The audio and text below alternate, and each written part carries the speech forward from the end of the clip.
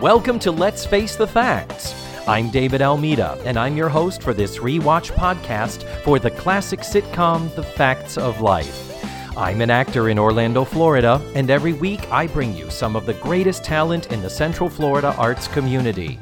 Join us as we synopsize, analyze, criticize, and ultimately idolize the show, episode by episode. Hey guys, welcome back to another show. Thank you so much for downloading and pressing play. I've got a great show for you this week. My guest is John Pelkey. John is an actor, a musical theater guy, a funny guy, an improviser, as well as being a sports commentator and a fellow podcaster. We talk about that in the Getting to Know You section. And if you check out the show notes, you can find information about his show and his podcast. This week, John and I watched Season 5, Episode 17, called A Death in the Family. And the original air date was February 1st of 1984. I think we're ready to jump on in. Let's face the facts with John Pelkey. Well, John Pelkey, finally, I get you on the show.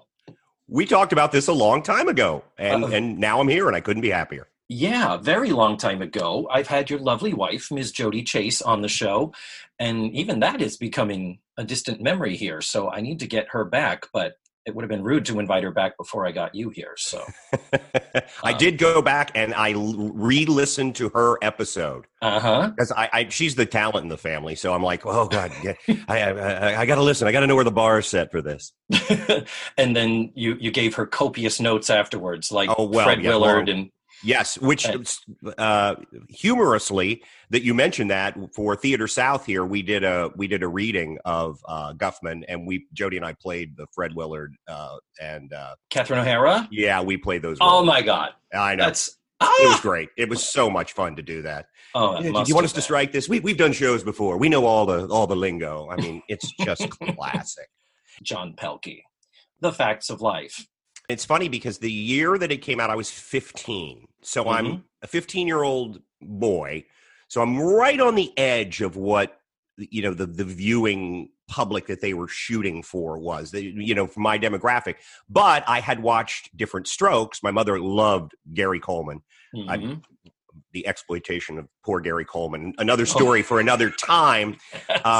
But so I sort of followed over into the first couple of seasons of Facts of Life, mainly because I had a huge crush on Lisa Whelchel from the New Mouseketeers. So I watched the first bizarre season. So it's interesting that you did watch the show as a heterosexual boy because you were crushing on Blair. Yes. And I watched it as a gay boy just because I was identifying with all the girls and particularly Natalie. Do you remember this particular episode? Did you watch it or see it in its initial run? And it's interesting because this falls kind of right in the middle of the whole run. It's the hump year, I think. By this time, I was older, had a car, was working. So less and less was I watching. There's a period of network television from when I was about 20 to when I was in college in Gainesville through like 1989, where I didn't see a lot because I was out and about. And in college, I was just dirt poor and I didn't have a VCR, so I couldn't tape it. So couldn't record anything. Mainly at that point, I was working. I took a year off of college and worked for a drywall company. And at that point, I was an only child and an only grandchild and raised to be really, really independent. So for me at that point, it was about, what do I want to do tonight? What is my social life? And then, of course, I was trying to find a girlfriend and swinging and missing constantly in that. So my Facts of Life knowledge goes back to those first couple or three seasons. The one thing I will say about this is that this episode was most of those sitcoms back in the day, the Brady Bunch and all of those that I watched when I was younger. Everything was neatly wrapped up in the 22 minutes that they had to do it. And this obviously story is one that's going to carry over because the character arc isn't really finished yet. particularly Correct. for Natalie. If you remember, I'm sure you do, usually anything that was a multi episode story was just those were the special, part 1, part 2 thing. So it is it's interesting, and I haven't watched episode 18, and I'm going to I have to do it now. It's interesting that there is going to be, because I read the synopsis, there is going to be carryover with Natalie's story, which I think is really cool.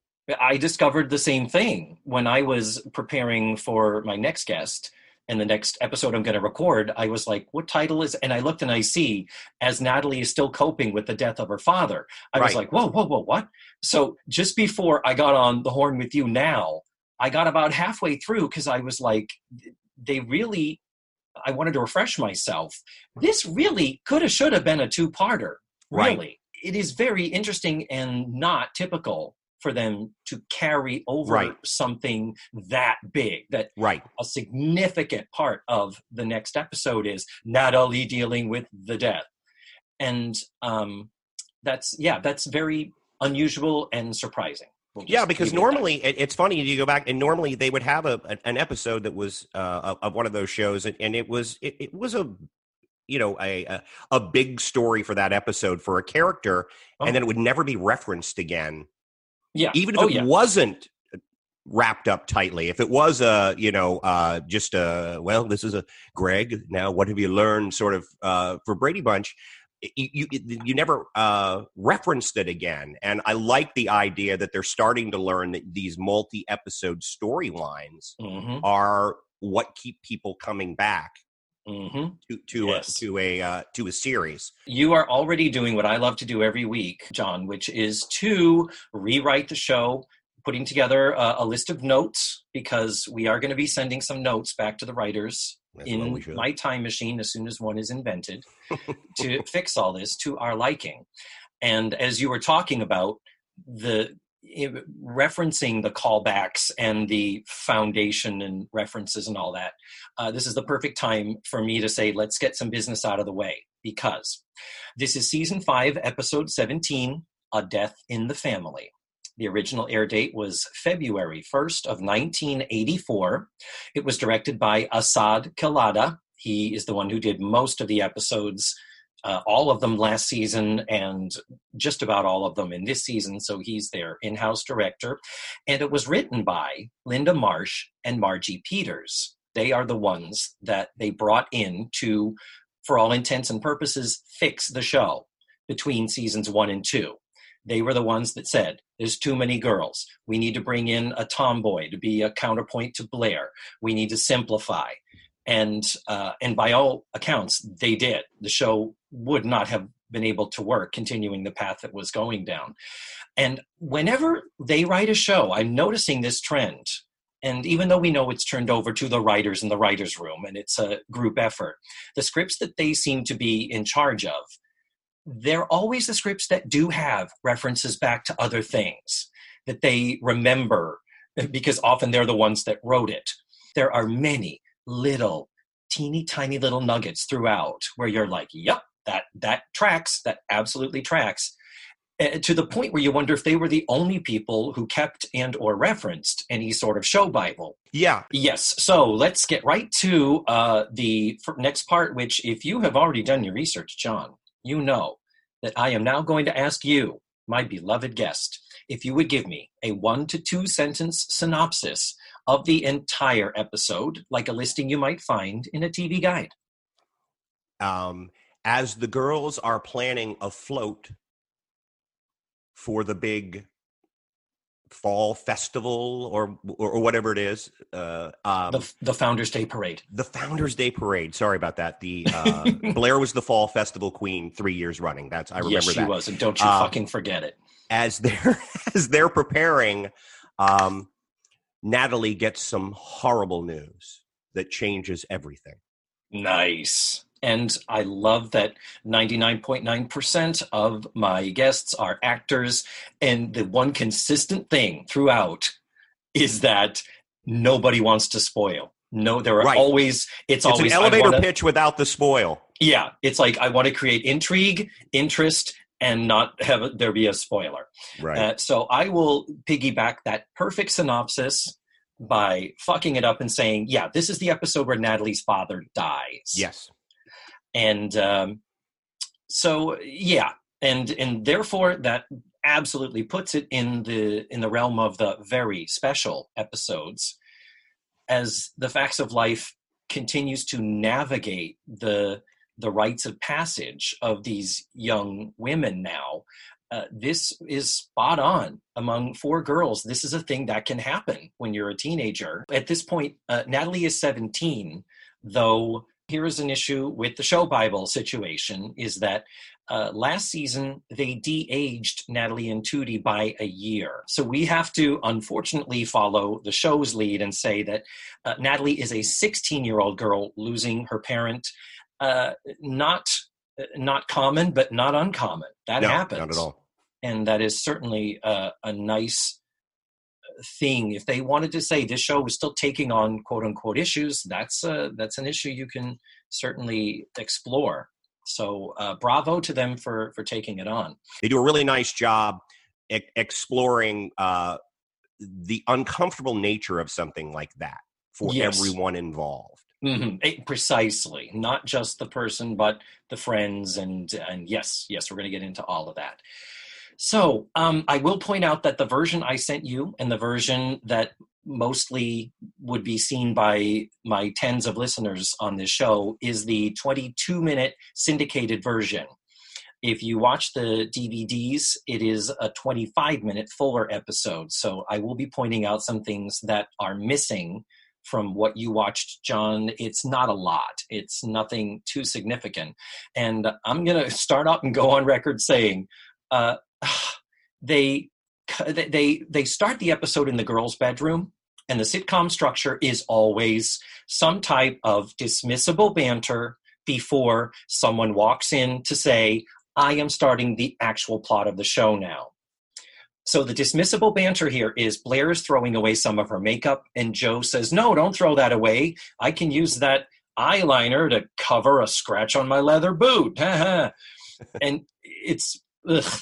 And a very common thing is cut that off in the syndicated version. You need to save time. You could get rid of that. In which case, Mrs. Garrett then walks into the room and says she's so happy because she has arranged for them to have a float for Edna's Edibles in the Founders Day Parade. And so it's like, oh, okay, this is the beginning of the real plot. Joe hates parades. Blair loves parades. So they're trying to brainstorm. Maybe we could make baked goods out of flowers. Joe's like, how are we going to afford this? And then Natalie comes up with the brilliant idea of why don't we make flowers out of baked goods? Oh my God. And how about we have a float queen, like a Miss, and Mrs. Garrett goes, Miss Edibles. And you would think she had just split the fucking atom. You would think she had reached the top of Mount Everest with the elation and delight over the creative genius of naming the Harvest Queen equivalent for Edna's Edibles to be called Miss Edibles. I think we need to take a breath to drink in all of that creativity. And then it comes down to, well, no, this is going to be a contest. Why don't we have the customers of the store vote for Miss Edibles? And this is really setting up a super duper traditional sitcom thing where you're like, oh, and Blair assumes she's going to win because she's been Harvest Queen 3 times. And don't you fucking forget it. And and you're like, oh, someone else is going to win. Blair's going to be knocked down a few pegs. Right. La, la, la. And then the phone rings. And it's like, we interrupt this shitty sitcom in progress to bring you the death of Natalie's father. Right. And I really got to give it props because I have to admit, I wasn't that excited about that other show that they were going to be giving us. No, you project when you're watching something like that. And I think particularly those of us who are performers and maybe have writing backgrounds and stuff, you project where it's going. And I just keep thinking, okay, so they make everything out of baked goods and then a colony of feral cats, maybe because my wife is a pet rescuer, gets in, eats the entire thing, or somebody's dog or something like that. And then, of course, Blair's going to lose to either Joe or Natalie. And a parade float. A parade float is a big thing. Yeah.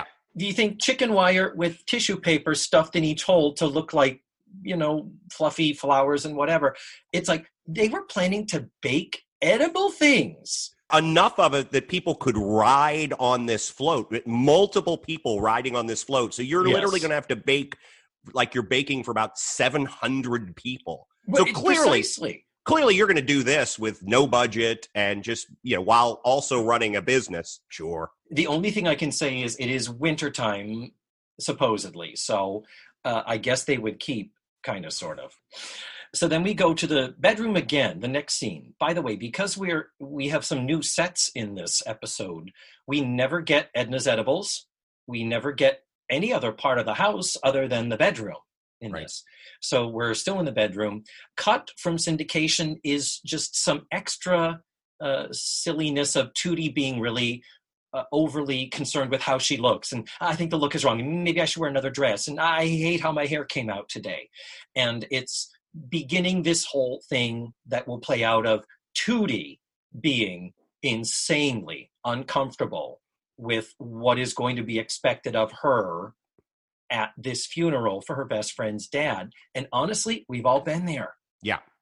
It's I don't think they did Kim Fields any favors, because they had it so heightened at a point that it almost became, I looked at it and I said, okay, somebody would have calmed her down a little bit at this point. Yeah. Because there's a lot of like loud yelling about things in this that are a little incongruous in my mind. We've addressed that we're going through a weird phase with Kim Fields where she is acting for the balcony of the stadium. Yeah. Yeah. When she doesn't have to. And there's more of it coming up in the next episode.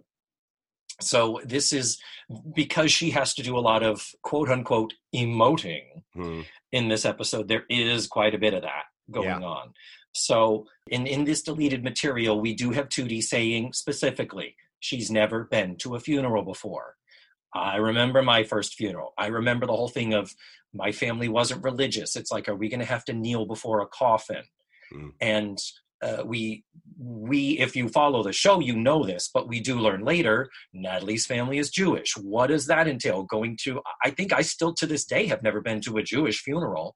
I don't even know what that would entail.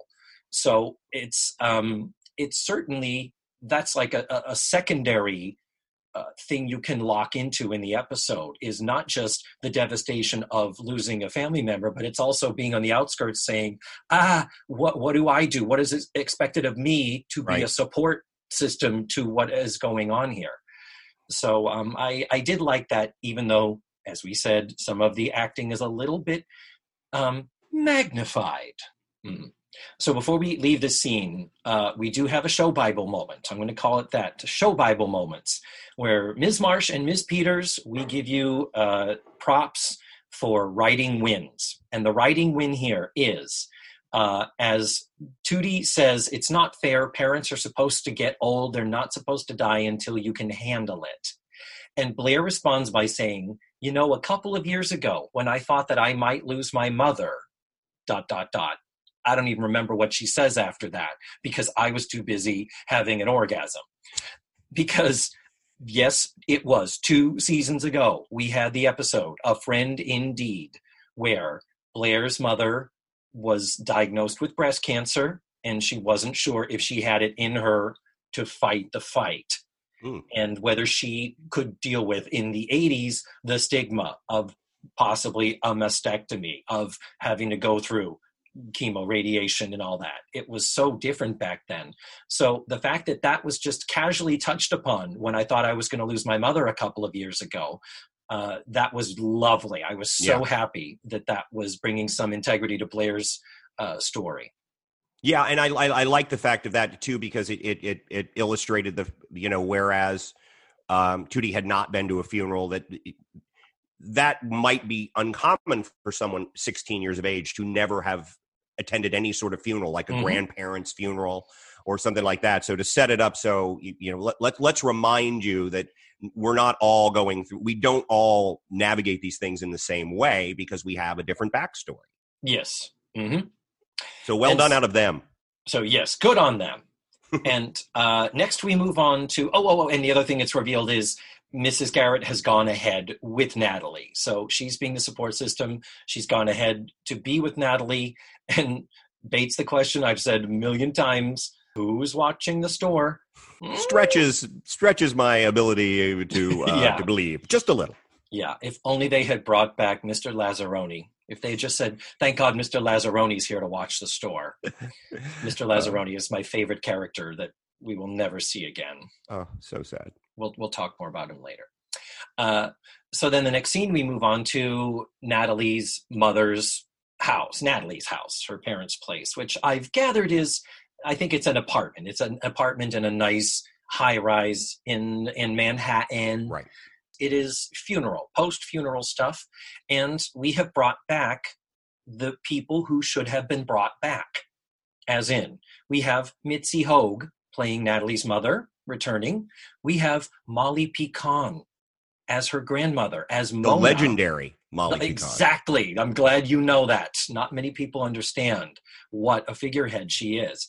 And so we had already speculated that because of the way Molly had been presented to us before, we're like, we think that it's the dad's mother that versus the mother's mother. That wasn't clear when we first met Mona, but now it is absolutely locked in. It's like, oh, this is her and this is her son, Natalie's dad, who has died. Edna is doing what Edna does best, waiting on people, putting platters, casseroles down on the buffet. And they do say, oh, Edna, you have, you've been a godsend. So then in come the girls, and Tootie is still on this. What am I going to say? I said it at the funeral. Just more awkwardness. They do lovely, hugging, kissing on the cheek.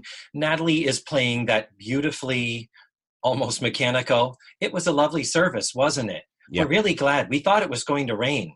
And it was just a little short interaction. She walks away and it's like, I'm worried about her. Right. And it's like, yeah, her dad just died. And after like 5 your dad days dies, and 4 days ago. Yeah. Yeah. Yeah. And when someone dies, you suddenly have to become the unwilling hostess to the worst party you ever have to throw. Exactly. For people who don't deal with that, it was it's not easy. It asks not just dealing with the death, it asks so many people to access a skill set that they may or may not even have. Yeah. So it's like, girls, chill the fuck out. It's the day of the funeral. Yeah, that was when I was struck by the poor Kim Fields, and they have her just so over the top. It's like, at some point somebody's going to take her aside and say, let's it's not about you necessarily. Thank you. It's just be just be there for your friend. That's it. Don't go into histrionics about all of this because it's largely inappropriate and it's going to exacerbate the situation. But I thought all the mom, grandma, and Natalie all played that very well. That sort of just, we are maintaining an even strain, to quote the right stuff. And that's where we're going to stay throughout all of this. Though I thought Mitzi Hoag has some really interesting stuff that she does a little bit later, but we'll talk about that. Yes. Part. Yes, indeed.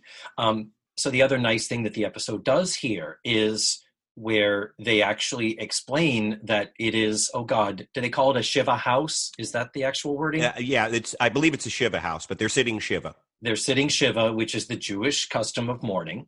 And they go through some of the stuff, which is, again, show Bible moment. Yes, Natalie is Jewish. We have addressed that before. So if you have a funeral, there better not be a fucking mirror on the set that doesn't have something covering it. And they did, quote unquote, cover that.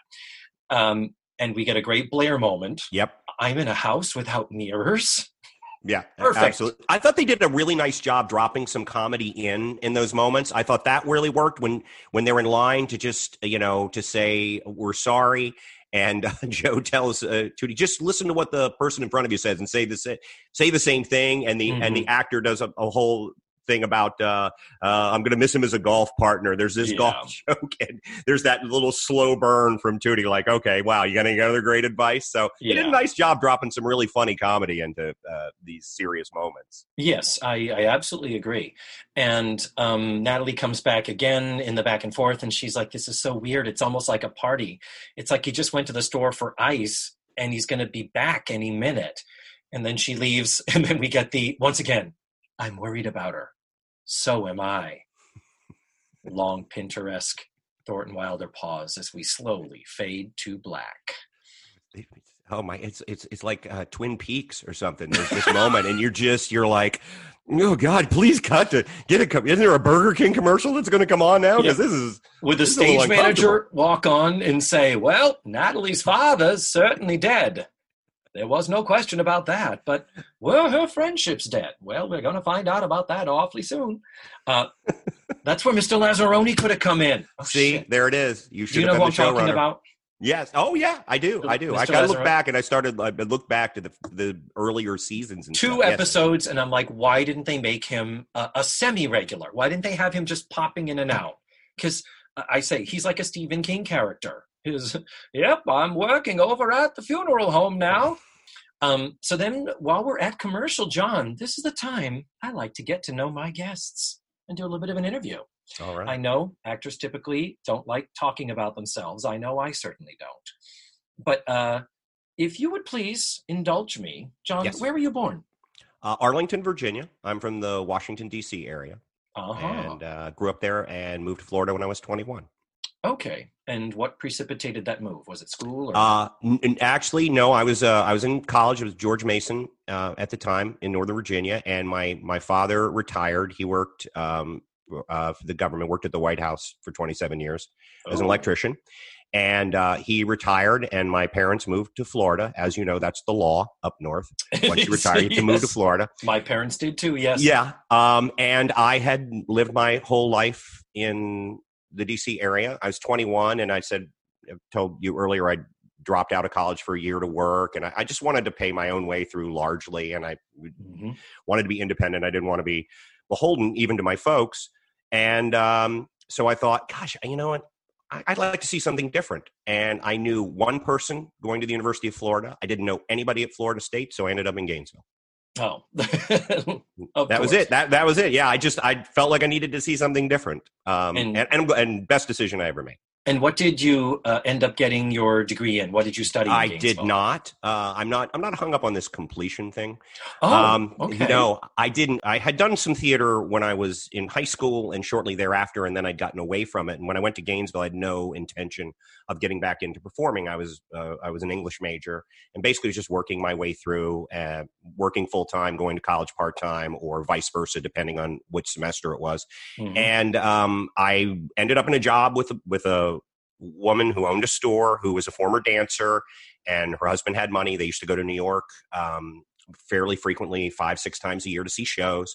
And we just started talking once, and I told her that I had a theater background, that I wasn't doing it any longer. And I just asked if she brought playbills in so I could read them, because I always find playbills interesting.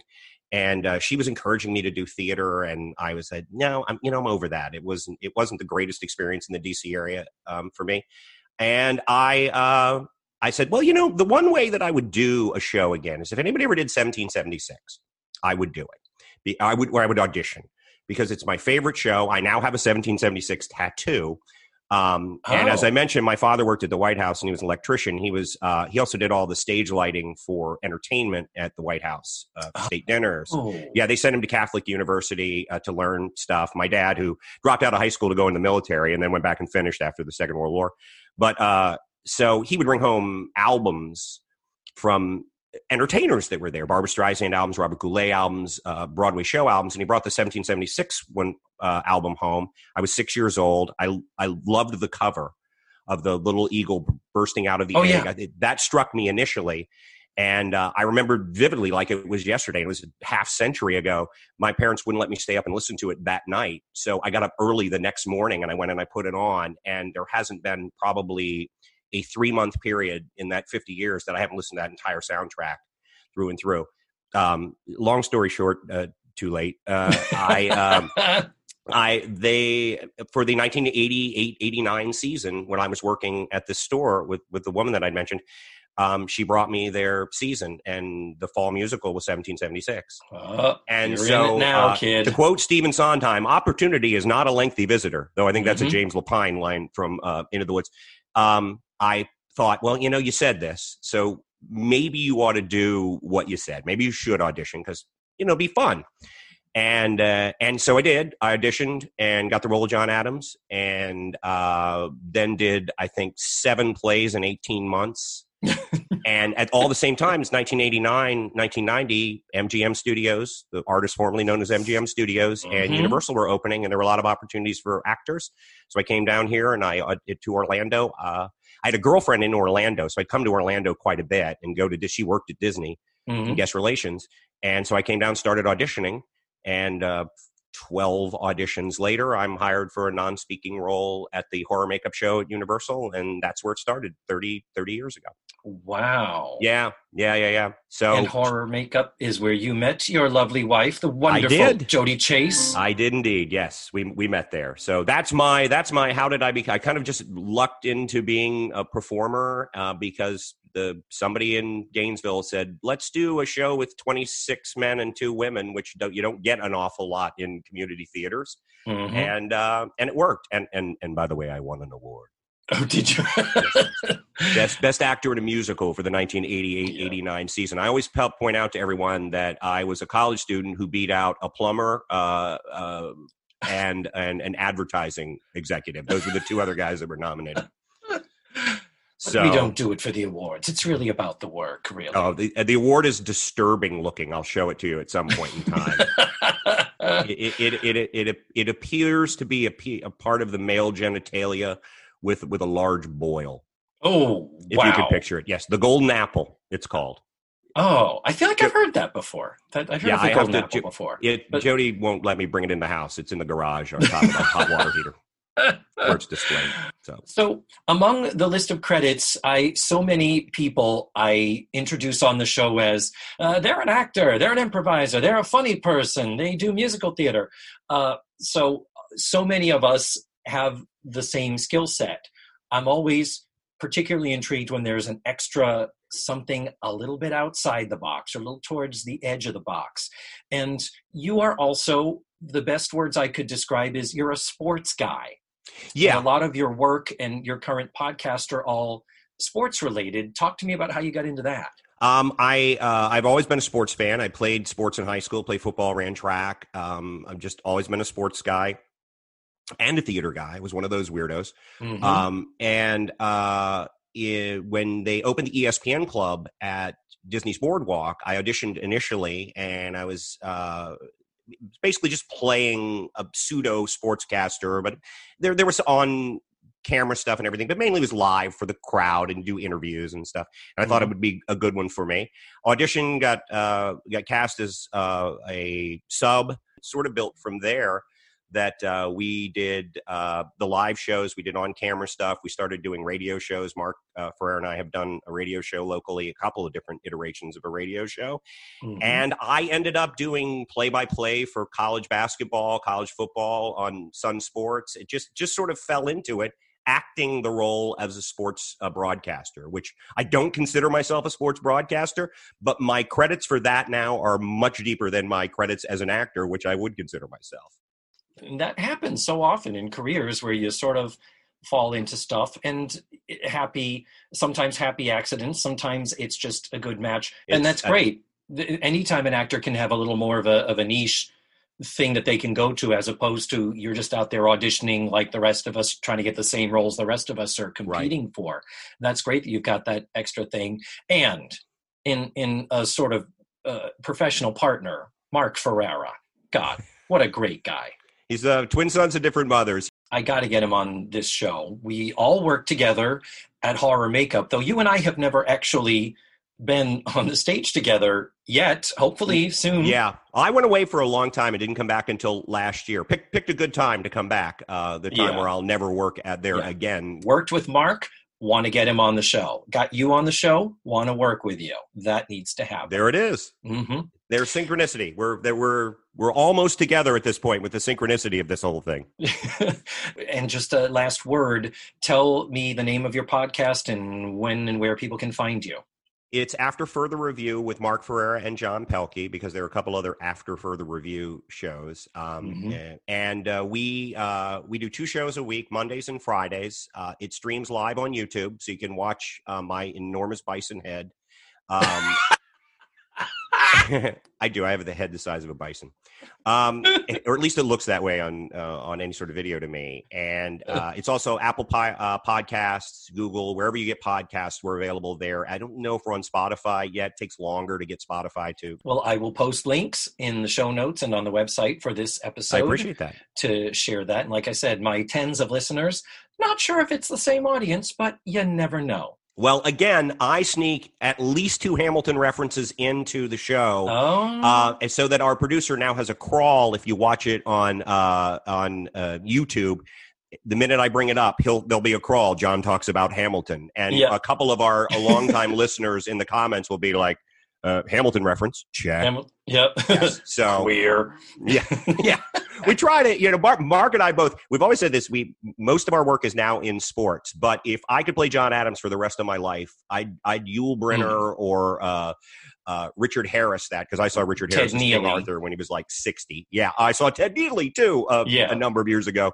That would be what I would choose to do, and I think Mark would probably choose, he'd pick something from Guys and Dolls or something and want to do that his whole life as well. Mm-hmm. So we've given up this sports thing is just a means to an end, David.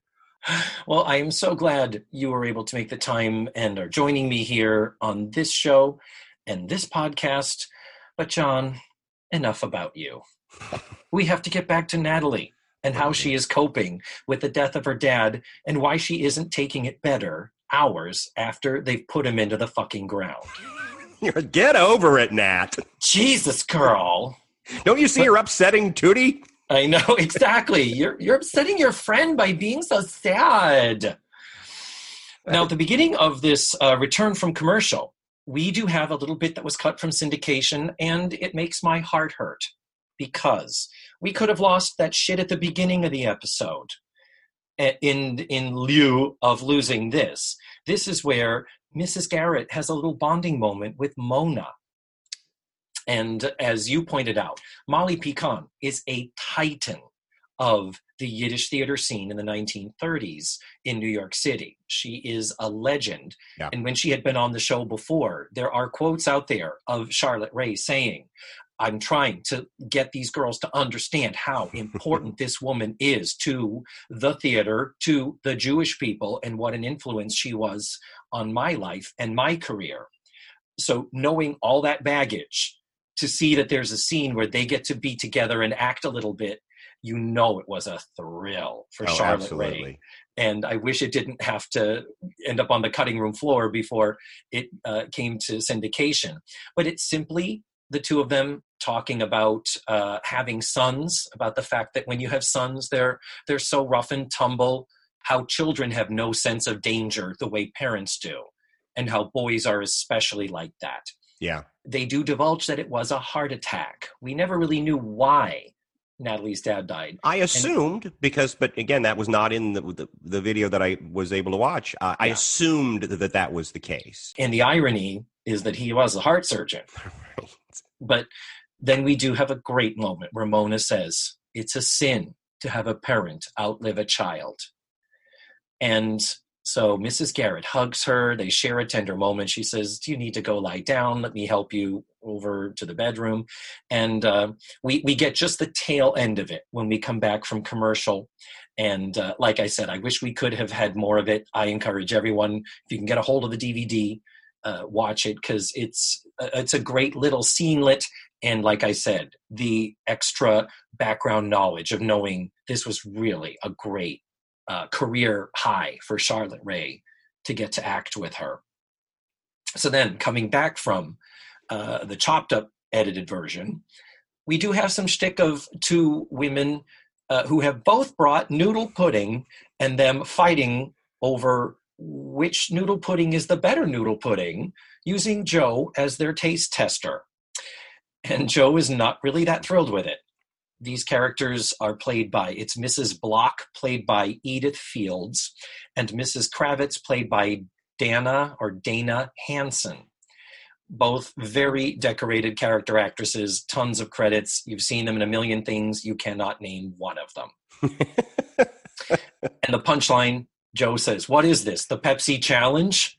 Boy, talk about dating. 1984, ladies and gentlemen. Take the Pepsi challenge. People prefer the taste of Pepsi to Coke 2-1. Oh my God, so great! And by the way, I danced under the name Noodle Pudding in college. And that's where I can.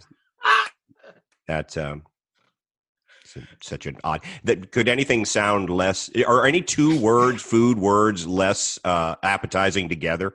Noodle pudding. I mean, honestly, where is that from? What is, I'm assuming it's just a noodle casserole of some sort. I guess because a pudding is British for a dessert. Dessert. Yeah. So noodle in a dessert. Really? Yeah. Ugh. But no, you're right. So then we come back to Natalie, and we do have an interesting moment where Tootie has an over-the-top moment, and it is so over-the-top that all the guests in the room turn and all the heads go boom, like, what the fuck? I think it's the line, where she says, Natalie, you're taking care of everybody, but who's going to take care of you? I have to give them credit for letting the background actors actually react to it, because you see in a lot of like old sitcoms and stuff where the background actors, I guess, are just directed never to just have their own little conversations going on. And in the midst of situations like that, where people are just being over the top, they're not responding to it. So I did appreciate that they all looked at her like, somebody quiet her down, for God's sake. You almost think the director might have been like, maybe if I block it this way, she'll get the hint, maybe. But clearly, she didn't get it. No.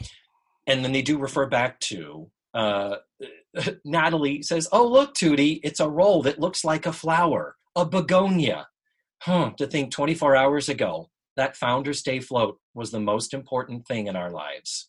Right. For 40 seconds. Yeah, exactly. That's about how much we got of it. But boy, it went to the top of the list of things that were important very quickly. and I continue to reiterate, I thought to myself, and I'm glad I didn't have to watch that show, really. So people are starting to leave, and Mom asks Natalie to say goodbye to Dr. Perkins. The character is Dr. Stephen Perkins, who was a colleague of her dad's. I think actually he studied under him. They went. It seems like he studied under him and then ended up working with him. Yeah. So he did his residency under Dr. Green. And all I can picture is some producer somewhere going, look, here's the thing. Greenberg, it's too Jewish. We need something. We need an Anglicanized version of a Jewish name for a doctor. What about Green? All right, go with that. Yeah.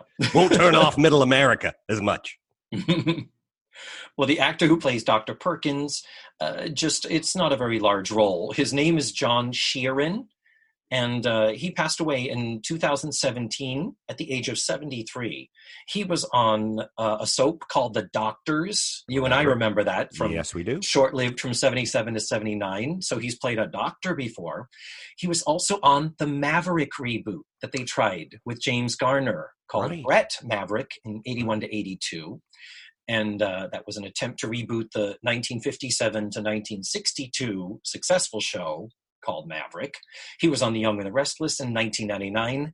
And then he went into academia at East Carolina University. Right. There is a memorial page for him where he is listed as professor, director, and leader of the School of Theater and Dance for 27 years. Right. I have a number of friends who went to East Carolina, and when I looked at his biography, I actually want to reach out to them and just and bring him up. My friend Kevin Frady went to East Carolina. A number of people that I know, so that's a good theater school. Yeah, and so they very likely studied under him. Wow. Yeah, probably. Fascinating. Because Kevin, I think, was a dance major. He's another one of those. He's like me, sports guy, musical theater. Kevin is a dancer and avid fisherman. Oh, wow. Yeah. Yeah, don't get a lot of open mouth bass fishermen who are also ballet dancers. That's a really limited skill set right there. Limited number of people with that skill set. Yeah, and you can take those skill sets all the way to the bank. Right. He is, I'm sure, a kabillionaire. He's made tens of dollars as a ballet dancing fisherman. Yes. So I'm doing all this lead up with Dr. Perkins because we do have a little weird moment here. They do some reminiscing, and he talks about the beat-up old briefcase that Dr. Green was always known for carrying. And Mom, her name is Evie, by the way, I assume short for Evelyn. And Evie pauses for a moment and says, I want you to have that briefcase. He would have wanted you to have it. I'm going to go get it. And he's like, oh my goodness, thank you. So she goes off, and Natalie is like, whoa, wait, what the fuck? And she, upset, goes after her mother. And then we have a short reaction scene to kind of what's happening right now, where Dr. Perkins and Joe are left behind and reacting to, oh, did something weird just happen?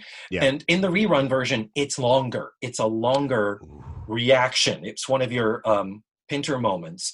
And I just can't help but sit there and watch it, where he kind of looks at Joe and she looks at him, and you almost half think he might go, so, you single? Right, exactly. There is this little, like, I think there's an icky moment here that maybe about to happen, and thank God they cut before they do, because, yeah. Yeah, those, as I said, Pinter-like or Twin Peaks pauses, there are a couple of those in this that are just like, ooh, yeah.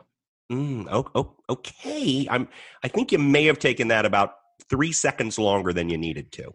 Yeah. And this is the one instance where the reruns can help us, because by trimming those out, that does give them the wiggle room to just, microscopically get it down to, okay, we're 2 seconds too long when we cut out this little half a scene, but we can trim those back.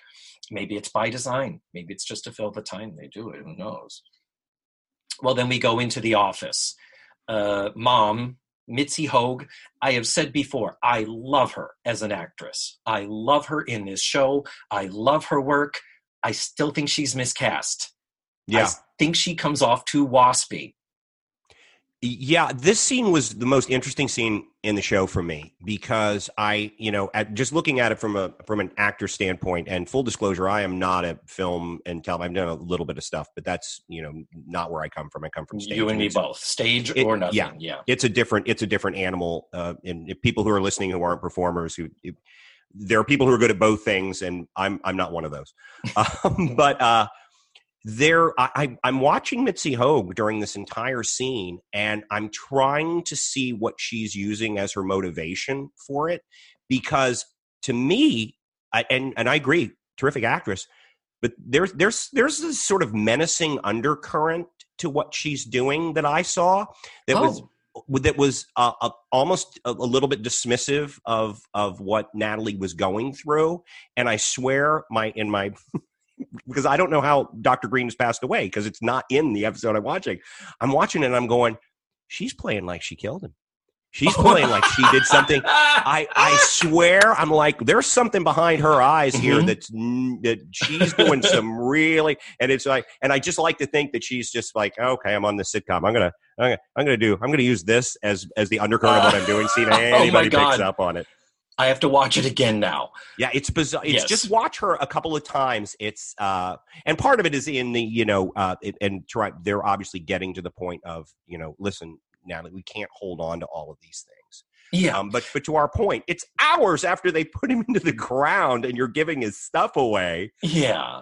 You might maybe that conversation would be a little more nurturing than it tends to be. Yeah. So I'm convinced she killed him.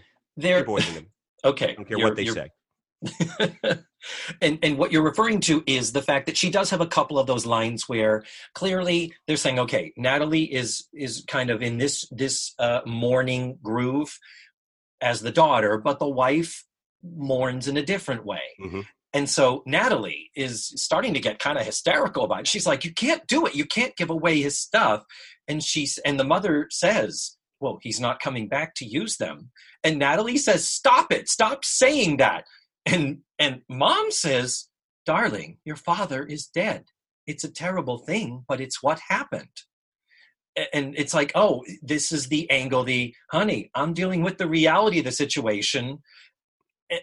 Particularly as the wife, you have so many details and decisions you have to make. Right. When a person dies, there's almost no time to be emotional like that. She's gonna crumble later, very likely. But she is in this more stoic mode. But the good thing is, as Natalie continues to fall apart, and honestly, bravo, Mindy Cohn, as an untrained actress. Just solid work. yes, solid work.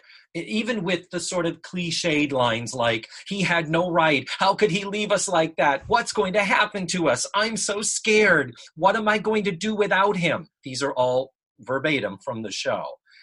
But she handles it very well, I think. She does. And then that does, thank God, soften the mother. And she says, baby, it's going to be all right. We're going to be all right. And she hugs her. And they do have this sort of bonding moment where you're like, okay, at least there's some sense of them comforting each other while also mourning in their own specific ways. I was really surprised at the writer's choice to have her use the word dead, because I could see where that was going, and I half expected it to, he's passed away, something that's a little less finite. Mm-hmm. And the choice to use that, to kind of shock her back into, look, here's the reality of it. We're giving all of his stuff away because he's dead, as opposed to, daddy's not coming back sort of thing. So that really did kind of surprise me. But I think it was probably a pretty good choice because it really did, to your point, give you insight into, look, mom is in the I've got stuff to do phase right now. All of that softer, the poetry of this moment, we're in the prose of this moment now. We'll get to the poetry later. We're in the prose moment. He's dead. That's very great. That's a beautiful way to put it. So the rest of the episode, there's not really much going on here. It's really just kind of rigmarole of, well, it's done. Let's put the food away. We're going to head back. Mrs. Garrett will take care of the store. I'll get our coats. Oh, I hope I don't have to have any more noodle pudding. And so there's not really a lot here other than at the end, Tootie does say, I want you to be okay and I want you to come back soon so everything can be like it was. It's like, really, girl? But then I forget who says, it takes time, things will get better. I don't think it was Mrs. Garrett. I think it was Joe, actually. It might have been Joe, yeah. I think it was Joe. Yeah. And the last word is, Natalie says, well, I'll just have to take your word for that. And then she sort of steps forward, separate from the girls. This is a blocking choice, even though it is weird. I'm going to step forward with my back to you, with facing a wall, I guess. And then it just silently freeze frames, and then we roll the credits. Yeah. It's kind of a bummer, not going to lie. It is, but I appreciated that they played that reality, that it wasn't a hug. Oh, thanks. What would I do without you guys? That sort of ending that you would see in your average sitcom. It'll get better. Oh, thank you, and you'll help me get there. Yeah. Whatever. I'm really glad I have you guys. Yeah. That seems that's what I expected, and I'm glad they didn't do that. Yeah, I expected that too, and had they gone there, I would have been Yeah, that's what they did, of course. It really wouldn't have surprised me at all. And it would have tied this episode up a little bit neater. And the fact that it ends in this somewhat open-ended, uncertain way, I'm glad to discover that it's because they still have more to do next week with it. And that episode is also written by Linda Marsh and Margie Peters. And it does also include the Miss Edibles contest. That's also the sort of B storyline. Anything else to add? Any other notes we want to send back to these writers? Not having watched the show in a long time and having only really watched the first couple of seasons, I expected something that had a little bit more of a level of zaniness, even within the context of a funeral show. I expected a little more of the banter between the girls, a little more of the Joe Blair stuff. I thought I will give them credit for the limitations presented to you for an episode like this. I thought they did a nice job weaving in some really good, to the point we talked about, some great information about how this is a Jewish funeral is different, and then folded in comedy on top of that as well. Yeah, organically, without it feeling imposed or... The comedy didn't seem forced. What did seem forced were some of the over-emotional moments, particularly from Tootie. That really seemed a bit forced. Yeah. No, I don't know if that's Kim Field's fault necessarily, or probably a combination of all of these things. I think so. Yeah. And yeah, we've talked about some of these over-the-top moments for Tootie and just the general loudness. Remember Mackenzie Phillips on One Day at a Time? Indeed, yeah. In one of the reunion specials that they did, around the turn of the millennium, they did a reunion thing, and Mackenzie Phillips turned to the others and said, "God, was there ever a time I wasn't shouting?" Like, even she was like, wow, in hindsight, looking at her own performance. And I wonder if Kim Fields has similar thoughts. But you made a great point. As a stage actor, it's like you're playing to the back of the house. And when you're on that static set like that type of 3-camera shoot, how they do, I could see where that would be your inclination. Yeah, because there is an audience there, and they're quite a distance away. Because they're behind the cameras. I'm playing in a small theater, and I need to make sure they can hear me at the back of the house. But that's where I would say to Assad Khalada, if he wants to take notes from, an unemployed theme park actor and sometimes sports broadcaster, I think I'd have pulled her back a little bit. I think I'd have done something to pull that back a little bit. Yeah, because over the course of her career, there is no question that she is a talented actress. But none of us can say everything we've done is a home run. We have our range of competency. Yeah. In I doubt if they asked, Kim Fields' 5 favorite episodes of Facts of Life, this probably would not fit into what she would consider her 5 favorite episodes of the very true. But overall, I will say, and just in wrapping for me, overall, I will say, I appreciate them dealing with the subject matter that they did. And I generally appreciated the way they dealt with it, with the exception, obviously, of what we were just talking about. But I thought they took something that was really, really difficult. They were able to still be able to say this is a sitcom, because there are funny moments and there are those moments, but we're kind of up in the ante a little bit here. Yeah. The stakes are higher in this episode than in some of the others. And I always appreciate when somebody raises the stakes, whether I think they reach the heights they're going for or not. I think it's important as performers and as artists to try to raise the stakes a little bit. And they certainly did. So we'll see. How does Natalie deal with her father's loss moving forward? Stay tuned for next week. Is the edible float a good idea? Will it be devoured by stray cats? Well, from what I've seen so far, the float is not the thing. It's the Miss Edible contest that carries over, which is, I think, a good idea. Yeah.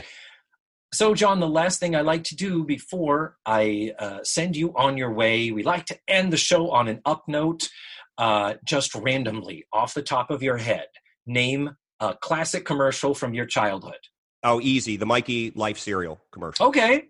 That's a big one. It's... I loved Life cereal, and it became a catchphrase. What's this stuff? Some new cereal supposed to be good for you. Did you try it? I'm not going to try it. You try it. Now I remember. I'm not going to try it. Let's get Mikey. And then they put it for. And am I right? Even as a kid, I remember thinking, does this logistically make sense? I'm not going to try it. You try it. I'm not going to try it. Let's get Mikey, because he won't eat it. He hates everything. Yeah, it's odd. So the solution to our not trying the cereal is to pawn it off onto a third child whom we believe will also not try it. So what have we learned? We've learned nothing. I think that it may have disconnected many brain synapses. Perhaps. In my youth. I have to question myself now as to why I remember it.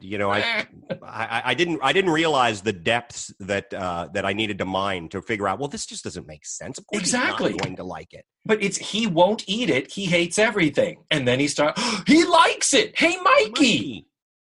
So it's like, okay, when children won't eat cereal, find me a kid that won't eat a bowl of cereal. Come on.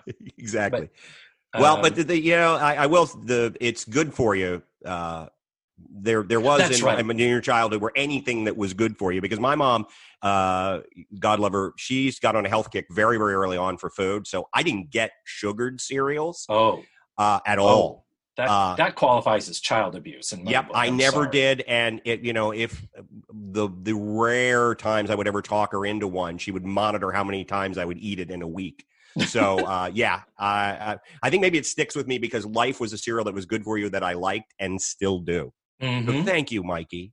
Thank you for showing us that cereal that kids wouldn't want to eat can be eaten pleasurably. The hell with your brothers, with a couple of weirdos. Well, John, thank you so much for being on the show. I hope you had fun. I hope we're able to do it again soon. Tell your wife that I will be coming back and harassing her to return to the show very, very soon. Excellent. And I will post information about your podcast and hope that maybe you might gain a listener or half a listener or something like that. We do talk about things other than sports. You do? Okay, good to know. Thank you again so much, John. Smooches and goodbye. All right, Dave. Bye. Take care. Mwah. And there you have it. That was John Pelkey. Check out the show notes, and I will put a link in there to get you to his not completely sports-themed show, After Further Review with Mark Ferreira and John Pelkey. Now, the only thing I didn't get to mention in this episode that I meant to say was that we did meet Natalie's dad. We did see him 2 years prior to this episode in Season 3, Episode 17, called The Affair. And that was the one where Natalie caught him cheating on her mom. But the actor who played him was Norman Burton, best known, to me anyway, as Joe Atkinson on The New Adventures of Wonder Woman, also known as Seasons 2 and 3 of the Linda Carter Wonder Woman series. That's it, really. Next week, I'm going to be watching Season 5, Episode 18, Big Fish, Little Fish, or you might call it A Death in the Family Part 2, because it does kind of continue some of the stuff that we started here. My very special guest is going to be actress and funny lady Maria Reagan. And you can watch the episode for free at dailymotion.com. I'll post the link in the show notes, and you can also find it at this episode's webpage. That is all for now. Thank you so much for listening, as always. And remember, the facts of life are all about you.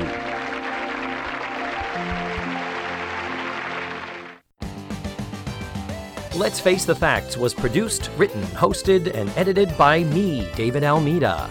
My theme song was beautifully arranged and recorded by Ned Wilkinson. Our website is facethefactspod.com. You have to drop the lets. And that's where you can find extra pictures, video, and audio extras from the digital cutting room floor. Follow the show on social media. We're everywhere under the handle Face the Facts Pod. You can become a patron of the show by going to patreon.com/FaceTheFactsPod. And don't forget, go to your favorite podcatchers and subscribe, rate, and review. Tune in again next week for another thrilling episode of Let's Face the Facts.